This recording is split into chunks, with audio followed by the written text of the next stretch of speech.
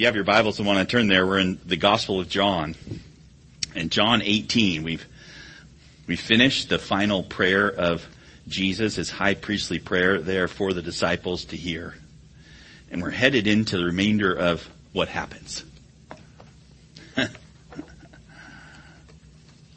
I'm calling this all fall down. And it's not that I want people to fall.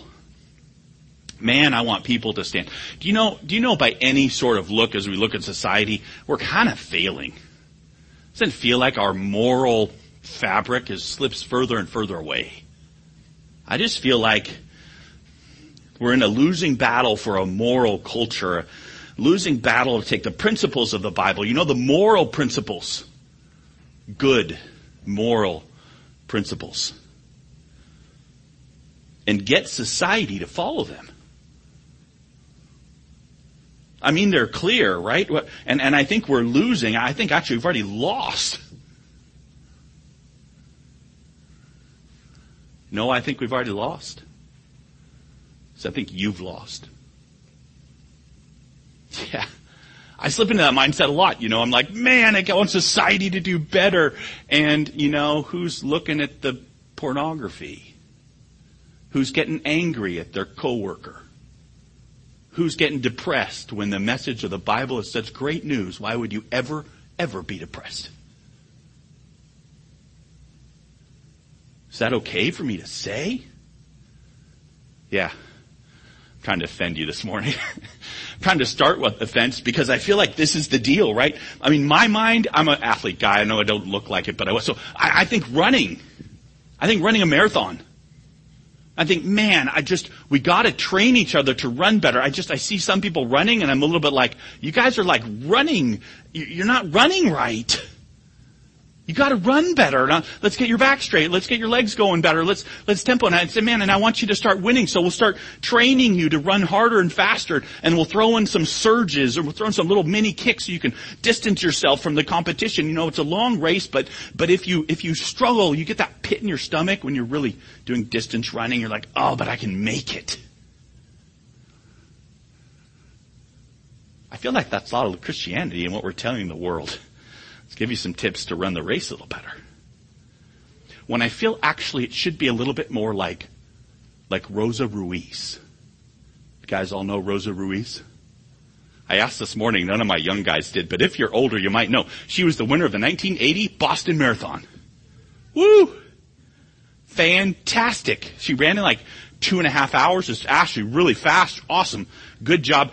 And it turns out that what she did was take the subway. She ran a couple miles and then the subway in Boston goes there. And so she ducked out and she got on the subway and went to the finish line, got out like a mile ahead of time and ran it in. It was like, oh, well, she didn't cross any of our points. Well, I don't know. Maybe it malfunctioned. She wouldn't give the medal back. She was like, I won. She died a couple years ago. But she always said that she won. But so now they have on the course right now, they have not just those chip things where it goes, you got to cross the mat and those kind of stuff. They also got hidden video cameras. So every single person, man, if you've got a corner, they know. But I'll tell you what. I hate cheaters. But that's Christianity, right? No, that can't be. No. It's about running well and doing well and running hard and getting there and making it. And I say, no. It's about Jesus comes and says, you all fall down. None of you are running. But here's the subway. I'm not taking the subway. That's cheating. I'm not getting on that thing. That's a cheat. I'm going to make it on my own strength. I'm going to make it on my training. I'm going to make it on my work. I'm going to make it on the stuff I do. And Jesus is the subway. Because we get on the subway and we go to the finish. I'll tell you what, that's offensive. Right? It's not approving your fitness, but winning for you. in a way that doesn't follow, that doesn't mean you did it, that you ran well, that you somehow, not in the way that we think. Running well is a thing, but it's a little bit different, right? The whole idea, we have a different story. We have the story of Jesus. We win, not in some imposition of our will on other people and how they're going to live, not in our imposition of our moral standards that, we claim are God's, because we don't keep them either. Yeah, but I run better than you. Dude, that doesn't get you to the finish line. So not in our self-righteous efforts to show God how great we can become, but the truth is, right, the truth is, weakness won. Humanity all fell down. The only one standing is the one we humiliated and killed and denied. And even though we deny him, he's the only hope we're ever going to have. And not his law keepings, not the only hope we have. His death for us. God died. We all fell down, received Christ alone, and this is an ironic presentation, and I'm taking this and I gave you this, hey, this is how I think about it, and I want you to see it in the story. Because God speaks in story, and this is the real, true story of what happened. And it's not, when a writer writes a story, he puts together the things that are important. He doesn't just lay out 12 facts to know about Jesus dying on the cross. He lays it out for you so you see. And what you're supposed to see is what I just told you. We all fall down. Our hope is Jesus. It's amazing. So look with me, okay? We're going to look first at arresting God.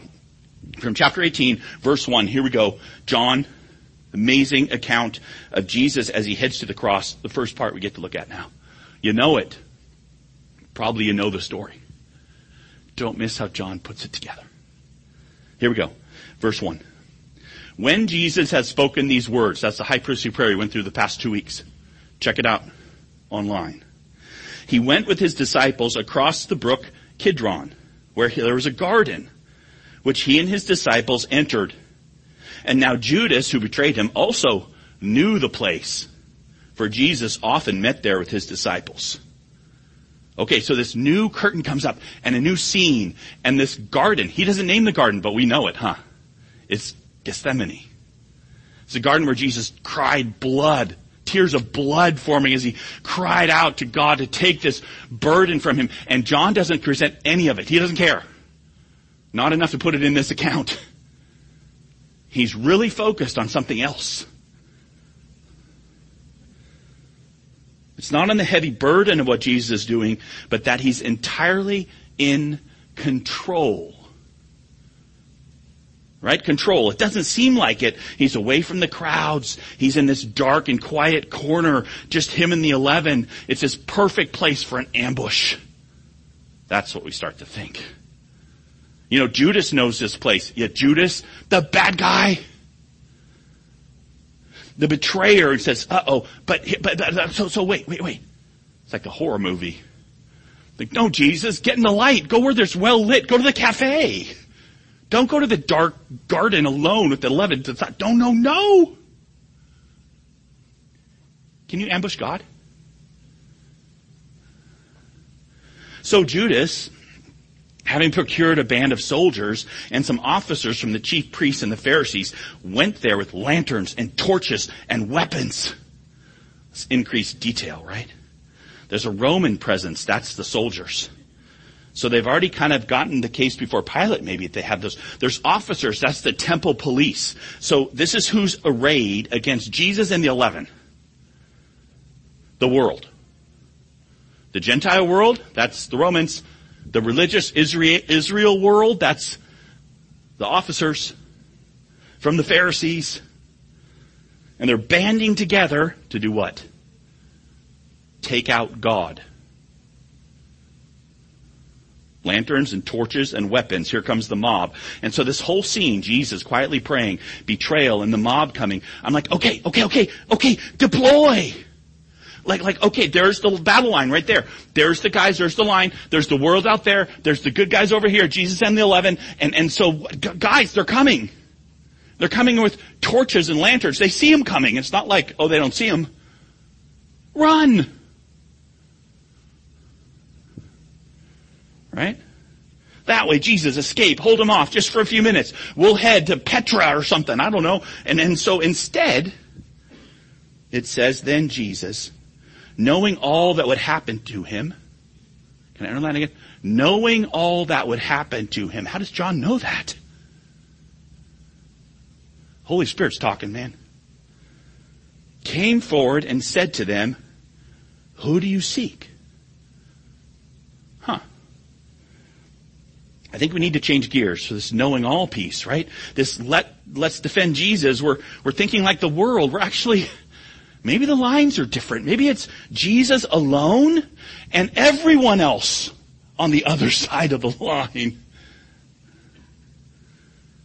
He's entirely in control. He's on display. He asks the questions. He drives the action. Everything he knows all. And they don't even know him. Because they say to him, right? They answered him, Jesus of Nazareth. They say to Jesus of Nazareth.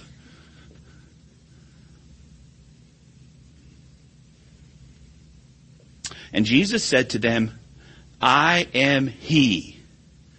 Judas, who betrayed him, was standing with them. Okay, wait a minute. We're looking for Jesus, they say. And he says, don't miss the translation. He says, I am. There's no he. Does I am sound like anything to you? Dude, it should. It's only like John has the 7 I ams. I am the bread of life. I am the way, the truth, and the life. I am the resurrection, the life. I am the door of the sheep. I am. And then just Yahweh, which means I am. So they say, we're looking for Jesus of Nazareth. And he says, God. Whoa. We know he is God. So here's God and the people against him, and he's standing there and he says who he is, and they, when Jesus said to them, I'm he, they drew back and fell to the ground. Okay, do you need another sign that Jesus is actually in control? He says, oh, I am. Like a power wave goes out of him, and they all fall on the ground like they're stumbling on the ground, ants. And there's Jesus standing. He's the one.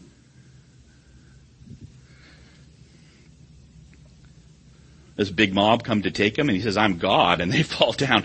They stumble on themselves. And so Jesus escapes again, and the disciples spring into action. And it's like Custer's Last Stand, or if you've seen 300, just 11 against the world, because they've got God in their midst, and it's going to be awesome. Wait. No? So he asked them again, verse 7. This is really strange. Whom do you seek?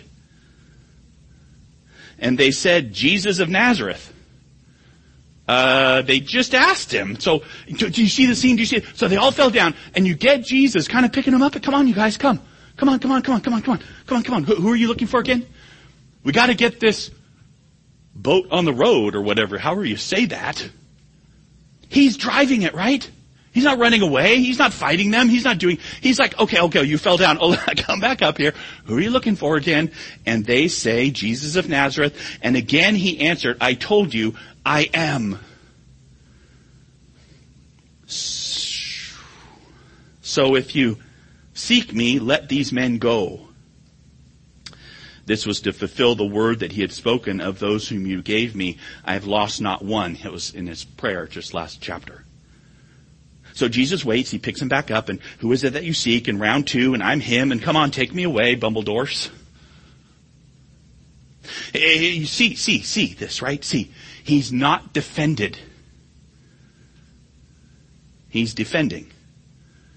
He's not losing one of those who he has. Means he's lost none of the 11. That's what it means, right?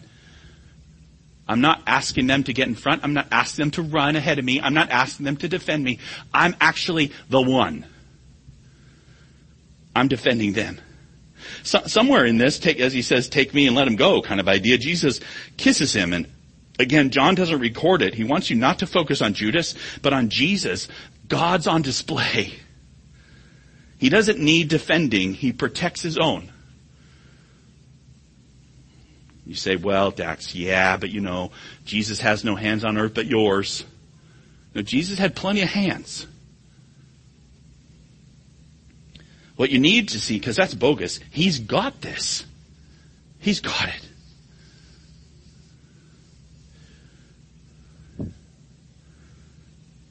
Well, if you put yourself there, and maybe I hope you can in your head a little bit, and thinking about the scene, I think you would have been like these guys. Man, if I would have been there, it would have been like, hey, the wondrous sacrifice of the mighty 11. That sounds pretty good. But that's kind of the point. There's no mighty 11. There's only Jesus. Jesus alone. Jesus versus the world. Jesus versus the pagan authorities. Jesus versus Israel. They're all the world. And then there's the 11. And they think they should be defending Jesus, right? Then Simon Peter, having a sword, drew it and struck the high priest's servant, cut off his right ear. The servant's name was Malchus. So Jesus said to Peter, put your sword into its sheath. Shall I not drink the cup that the Father has given me? Peter, dagger, slice, super famous scene. I think the really interesting thing to me, at least initially, if you think about it at all, is he had really poor aim. There's no way he was aiming for the ear. Oh, I think I'll defend Jesus and aim for the guy's ear. No, that's not happening, right? He just isn't very good at it. I'm sure he was aiming for the throat or the heart or something that would actually defend Jesus. Instead he gets an ear and Jesus is like, whoa, whoa, whoa, whoa, whoa, stop. Why? Because Peter's wrong. That's what Jesus does, right? He rebukes him. Man, if it was really you and you're really there, you're thinking, Peter, cool, you've got some spunk, some courage, some zeal. And Jesus is like, don't you understand? I will obey my Father.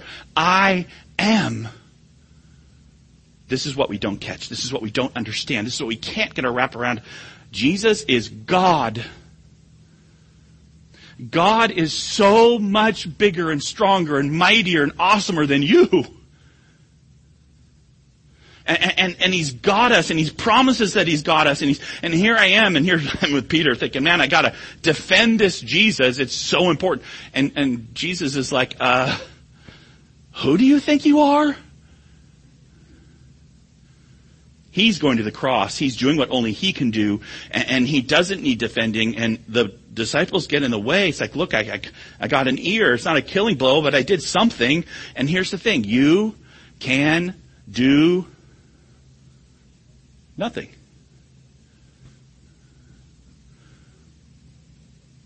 The difference is between you and God, not between you and the other people that you're going to be better with. What saves you? Not zeal, not courage, not faithfulness, not changing from the world, not understand. No, Jesus saves them by going to the cross and dying for them. For us, that's the story. So they're wrong. The disciples are wrong too. That's the irony, right? It's laid on so thick. You see, nobody has any power to do anything except for, we did this last week, I made you say the Sunday school word, but it's Jesus. Jesus does.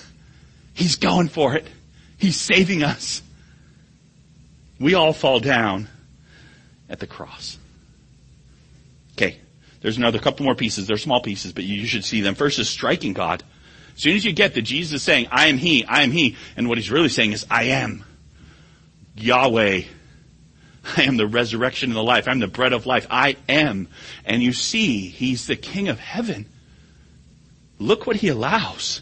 This is so carefully crafted. Jesus is alone, and the narrative is in these contrasting pieces, and the true story builds of Jesus versus the world, and it's a bumbling effort that Jesus, the I am, controls. So this contrast with authority and with disciple and all these interactions swirling about this central, amazing character, and His name is Jesus, and He's our Savior. Such an amazing God we have. So look. The band of soldiers and their captain, the officers of the Jews, arrested Jesus and bound Him.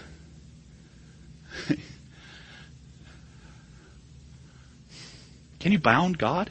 Can you bind Him? Can you tie Him up?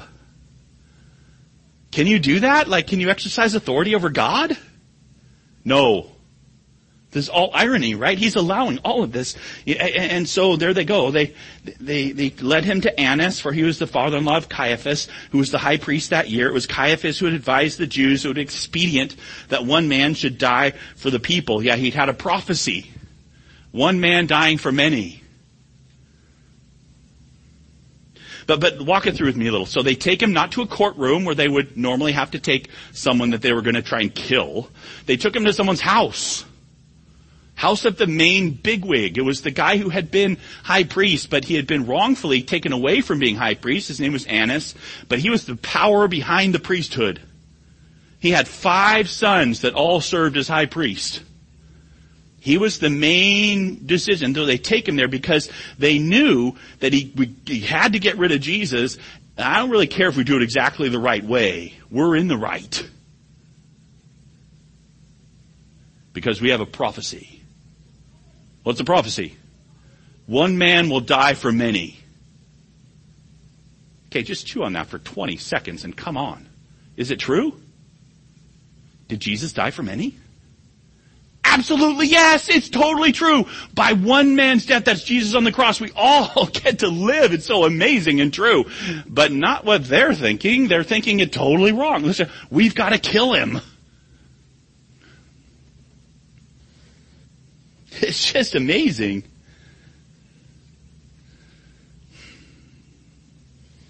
So here's God's unique son. He's bound and he's dragged into the courtyard, and there's this prophecy and be expedient for that one man. And the irony is it's true, but it's not true like they're thinking it, because they're not thinking right. Nobody's thinking right. Who's the only one that's thinking right? God himself, Jesus Christ.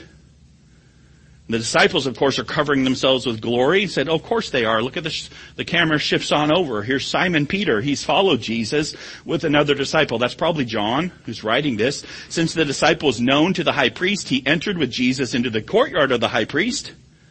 So John knows some people.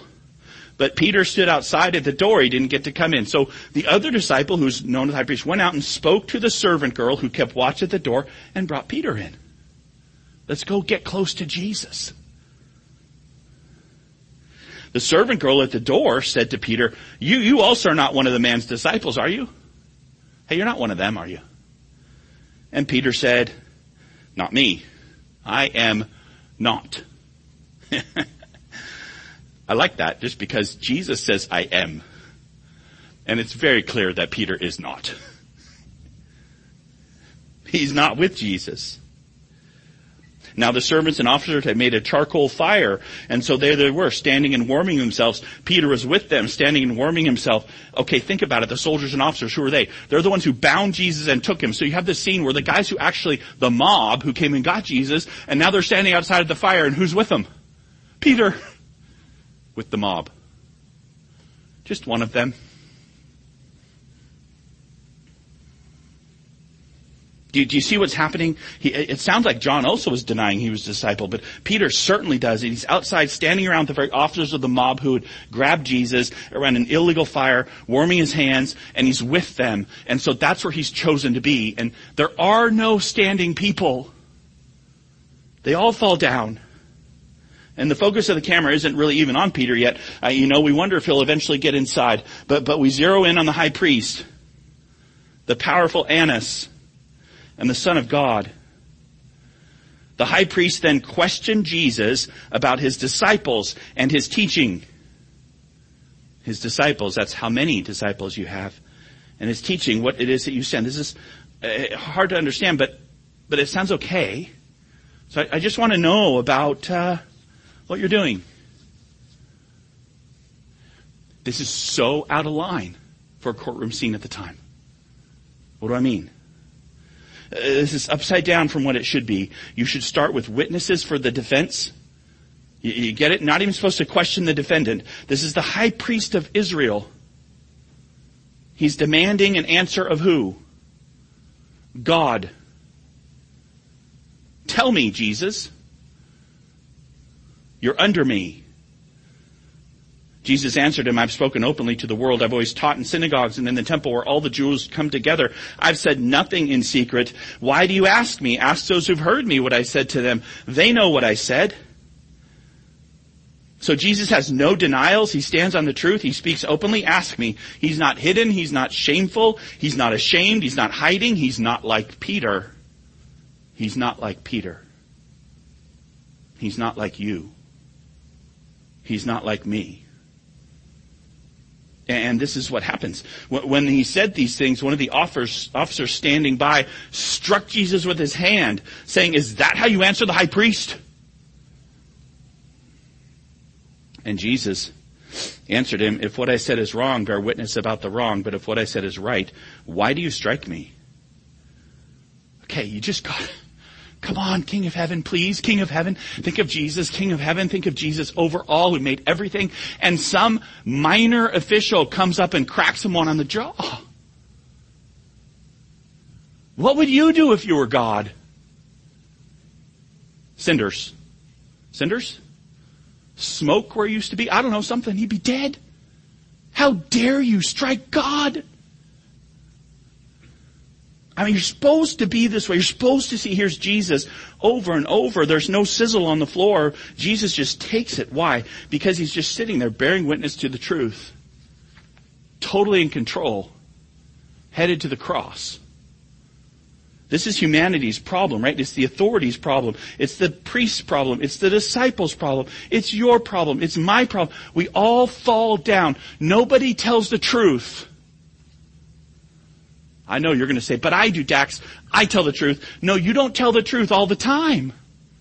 You hide stuff away. You don't tell the whole truth. You don't just openly live like that. You hide stuff away under your carpet. You manipulate with your words. James says the tongue is a rudder full of fire.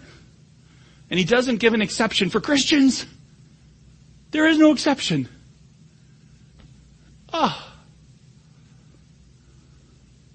I'll do better. I promise God I'll do better. That's not the point. You fail. Only Jesus. Him alone, Jesus Christ, the Son of God, our only hope. Not in us, but in what he might do if he condescends totally on his mercy. And he's sitting there taking it as some nobody. He hits him for just saying, "I'm telling the truth." This is God on display. Every hope you've ever had is only on what he's going to do for you. Will he? You don't deserve it. Even the best don't deserve it. So exit question, will he abandon you? What if you really deserve to be abandoned? Annas, it says here, then sent him bound to Caiaphas the high priest. So he's arrested and bound. He's been illegally tried. He's been humiliated and beaten. And his own disciples are just standing around kind of cowed by the world. And it gets worse. I mean, if some great power took Jesus, there's nothing we can do. But we would never actually abandon the truth, would we? Not us. We're one of his disciples. Well, I'm a disciple of Jesus. So just this short ending and we'll be done. Denying God. Because it says in verse 25, as the focus now shifts back to Peter, and you should realize John's done this on purpose. He didn't say, "Oh, let me talk about this and let me talk about Peter." We started with Peter and then we swung to this. Jesus is truthful, and then we swing back to, I wonder if Peter will come around. Now Simon Peter was standing and warming himself, and so they said to him, these officers and soldiers, they said, "You also are not one of his disciples, are you?" And he denied it. And he said, "I'm not." So one of the servants of the high priest, a relative of the man whose ear Peter had cut off. "Wait a minute, I saw you. You cut off my brother's ear. Did I not see you in the garden with him?" And Peter again denied it. And at once a rooster crowed. So again, John's there, but there's no focus on Peter swearing or Peter's tears as another, no sympathy for Peter here. Just a stark contrast to what? Jesus standing up to his questioners and denying nothing, and Peter before his questioners denying everything. I am not his. Yeah, if it's up to you, right? If it's up to us, we really aren't. If it's up to whether we can finish the marathon, if it's up to whether we're going to run okay, if it's up to whether we're going to actually do it right, we're not his. This is the negative part. This is the tremendous, important part of Peter's story. The highlight part, where the very closest and the best, because that's Peter, the chief of the disciples, the one who confesses Christ. He doesn't tell the truth when it matters. This is perhaps the most important piece. John wraps it around the horrible actions of the rest of humanity to connect them all, to weave them all together, to put us all falling down. I think Peter's the worst. That's what I think. It's one thing to always be against God and to not think it's God, but it's another thing to see God himself treated poorly by people and not speak up. He's your friend. Right? I mean, you've seen it. You've seen his miracles. You've been with him. You've seen him transfigured and turn into light and talk to Moses and Elijah. You've confessed him. You've seen him heal lepers and open the eyes of the blind. And you've seen all these things. And you can't even say, oh yeah, you guys don't understand. He's God. And so when it comes to really stand for Jesus, when the world presses in, there's the lie. Don't take it this way. Don't take it. I could do better. That would never happen to me. I would never be that person. Because the reality is, we are that person. Jesus says there's only one hope for you. What is it? It's the cross. It's the cross. We've made an appearance now. It's so easy to laugh at the world and to cross them off and to spit on those who spit on Jesus. And then we don't have his back. This is who God is, surrendering to the mob, letting scum strike him, totally abandoned by all with no help. He did this on purpose. Jesus, because God gives gifts, Jesus could have inserted in Peter's heart courage. He could have, to be a good example to you, to never turn from God. He could have given Peter, the Spirit could have given Peter strength to stand. He doesn't. Why? Because that's not the message. The message is Christ alone. You think you're too bad to be saved? You think he doesn't love you because your personal situation is tough? You think he works through the strong and the mighty and the powerful? Think again. He's God. He's totally surprising and totally different. God didn't come with principles by which you would run better. God came with a story. He came with a story of how he loves you and dies for you. Who is this King of glory? He's the one who saves. And when we say Jesus alone, we mean alone. He just went and did it, and he did it in such a way that it cannot be more clear that you do nothing. You say, well, I believe. Yes, you do, because of something that has actually happened. Because it's true. But the truth is, even that trust is a gift, right? That's what Ephesians 2 says. It says, by grace you've been saved through faith, and that not of yourselves. It's a gift of God. This is amazing. Don't let the world steal this away. There's no boasting of anything except he loves me. And don't let the world put up the mirror and ask how you're doing, because the answer is always not good enough. It's instead, look at the cross, where the perfect picture of God remains, and he loves you and he did it all for you. And we embrace this story. The people, they think they have God wrapped up.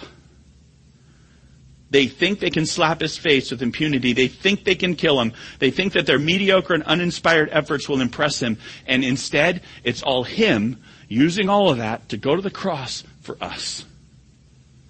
So today, hey, this story that you're so familiar with, my prayer is that you would stop your self-righteous running and comparing and your measuring and step on the subway.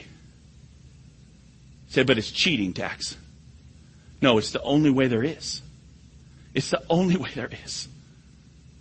And on that subway, the one who is the power, who is the authority, who is God himself, takes you because he's paid for you and died for you. He takes you to the finish line. We know the truth, you and I. What is it? Weakness won. He did it all. He adores us. We're His forever. Yeah, that's a reason to rejoice. Let's pray.